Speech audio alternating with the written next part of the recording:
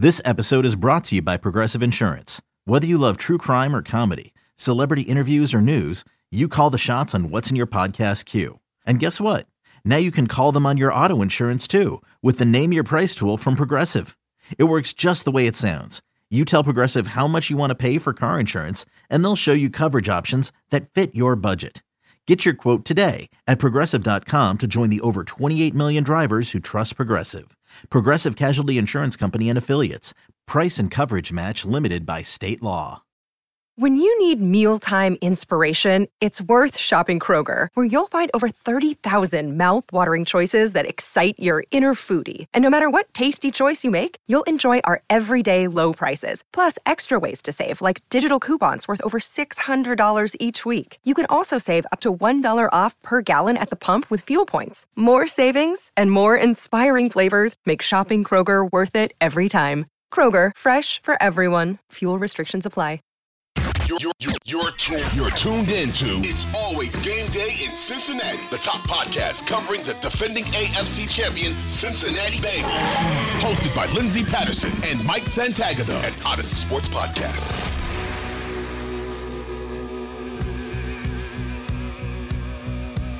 We're back on It's Always Game Day in Cincinnati. I'm Lindsey Patterson, one of the best over here, Mike Santagata. Mike, how you doing? I'm doing well, Lindsey. How are you doing? Not too bad. I don't think Twitter's super happy. I mean, it's like a 50-50% right now because we talked about it. The 53-man roster, no roster ever feels official for the rest of the week. And honestly, throughout the season, injuries, different guys are going to be claimed. Cincinnati's at 31, so that's a little different. There was some news right after we recorded, probably, 8-10 hours later. O.J. Howard was coming to Cincinnati, and it sounded like the guy was going to come in, and if everything checked out with the physical, he was going to sign. That didn't happen. No, so it was a lot of news that ended up being nothing, but, it was exciting. Well, you were one of those people who I feel like were from the beginning. A lot of people getting excited about O.J. Howard. We talked about it on Tuesday's podcast. I didn't know he was going to be visiting in Cincinnati. And I think a lot of people get excited about the name. But also you have to look at the situation too. You're coming off an Achilles injury and the Bills paid him to go away. No offense to O.J. He might be a great dude. But unfortunately, he wasn't going to be a tight end in Buffalo, and it didn't happen in Cincinnati. Yeah, I mean, when you're paying somebody $3 million to leave your team, that's not a great sign. And maybe it's just, he's not a great fit. But I just think even if he's not a great fit, I don't know if I pay him $3 million to leave. I could probably still find a use for him if he's still the old O.J. Howard. But yeah, that's why I wasn't super into the idea. I thought if the Bills are going to pay this guy, a contending team's going to pay this guy $3 million to leave. $3 million they could use elsewhere. That I was a little not into that. And then, you're talking about an Achilles tear. This all makes sense. The Achilles tear just saps away so much athleticism. CJ Uzomah is kind of like the exception to the rule, where he came back and he was still just as athletic. No idea how he did it, because almost everybody else I ever see with an Achilles tear, it's like, man, he used to be so athletic, or, something like that. And that probably rings true for O.J. Howard. But I don't know. I haven't seen him on the field. I will say, Ossie's pretty athletic, and he's not coming off an Achilles tear, and he was a decent blocker. At least he put in a lot of effort in New England. So I don't think they downgraded with Ossie. They just downgraded by the name and the draft capital. Do you think, because obviously them sitting at 31 when it comes to claiming a player, that's a little different for Cincinnati over the last few years. Do you think it's because maybe the medicals didn't check out in Cincinnati? That's why he didn't sign here, because reports are that he's going to sign with the Texans, and they wanted the tight end that they claimed over O.J. Howard. If you were to choose between the two, you think Cincinnati got a win with that one? Yeah, I think they did. I'm not going to say O.J. Howard was too injured to sign. What I think, 4 tight ends seem like a lot, right? So my guess is they were the 31st waiver claim, and they were probably thinking, well, Ossie's probably going to get claimed by somebody else. So let's bring in Howard. He's our backup option. Now I heard reports that wasn't the case, but I mean, you look how it ended up coming out, and you think about, well, when was the last time they've ever had 4 tight ends on the roster?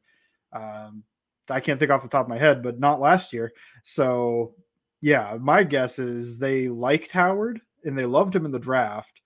And then he came in, and then they realized they got Asiasi, and they kind of lost the interest in Howard. At least it became way less important to sign him because it made sense that they wanted to bring in a tight end. I don't think Wilcox is the guy to be the third tight end. At least you could find an upgrade, and that's what both these players probably would be. But yeah, fourth tight end, I don't know. And then we could talk about the other waiver claims, which also made sense to me.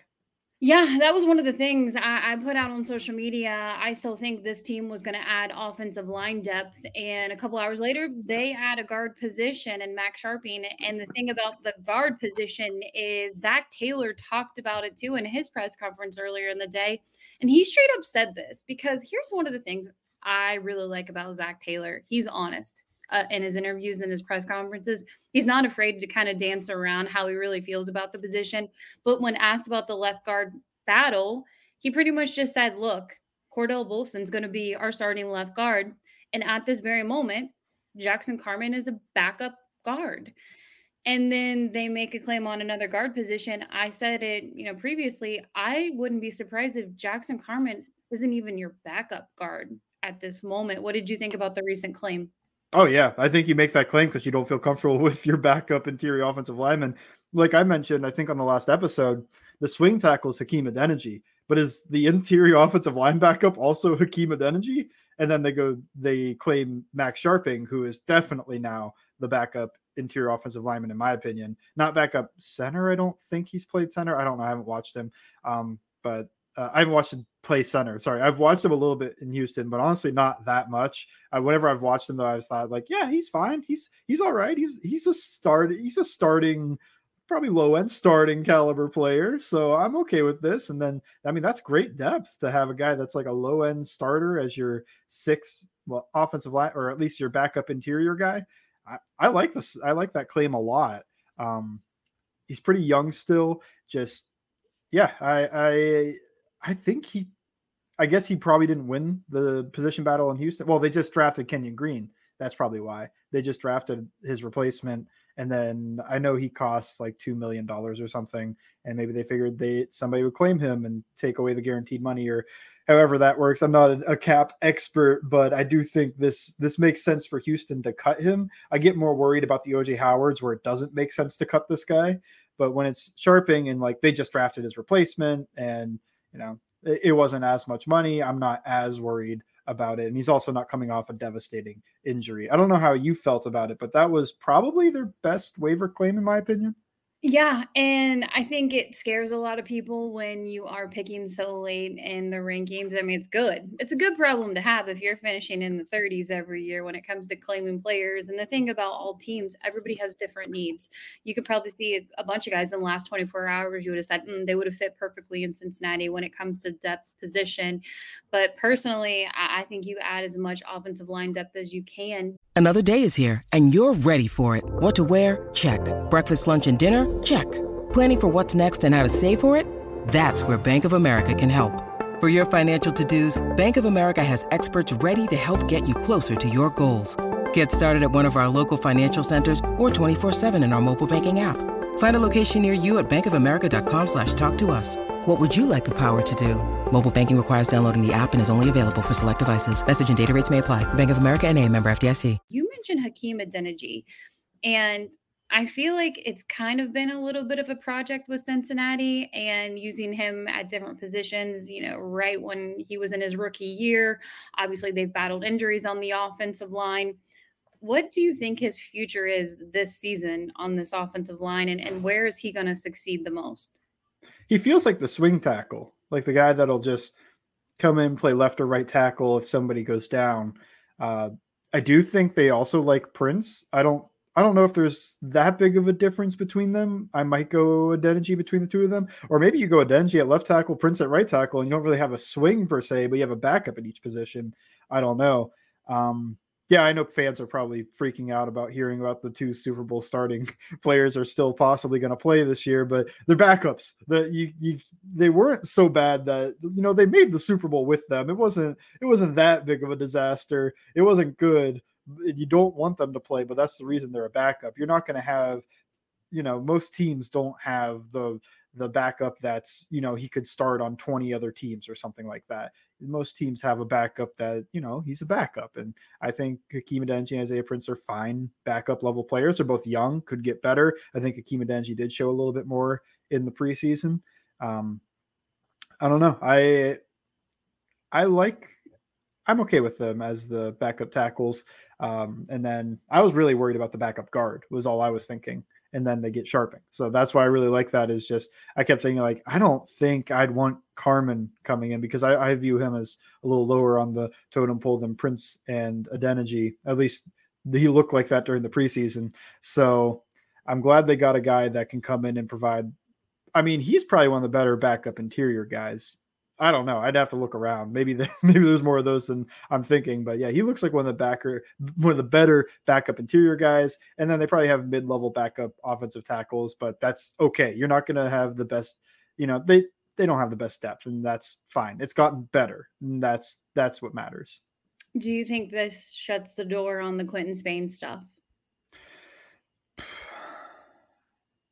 It definitely does, at least to start the year, right? Because there's no room for him right now. Now I could see with injuries or something coming up, maybe he comes back. Like if Volson gets hurt or maybe Volson doesn't play well and then they try Sharping and Sharping gets hurt, then maybe you're looking to bring in Spain because he would be plug and play.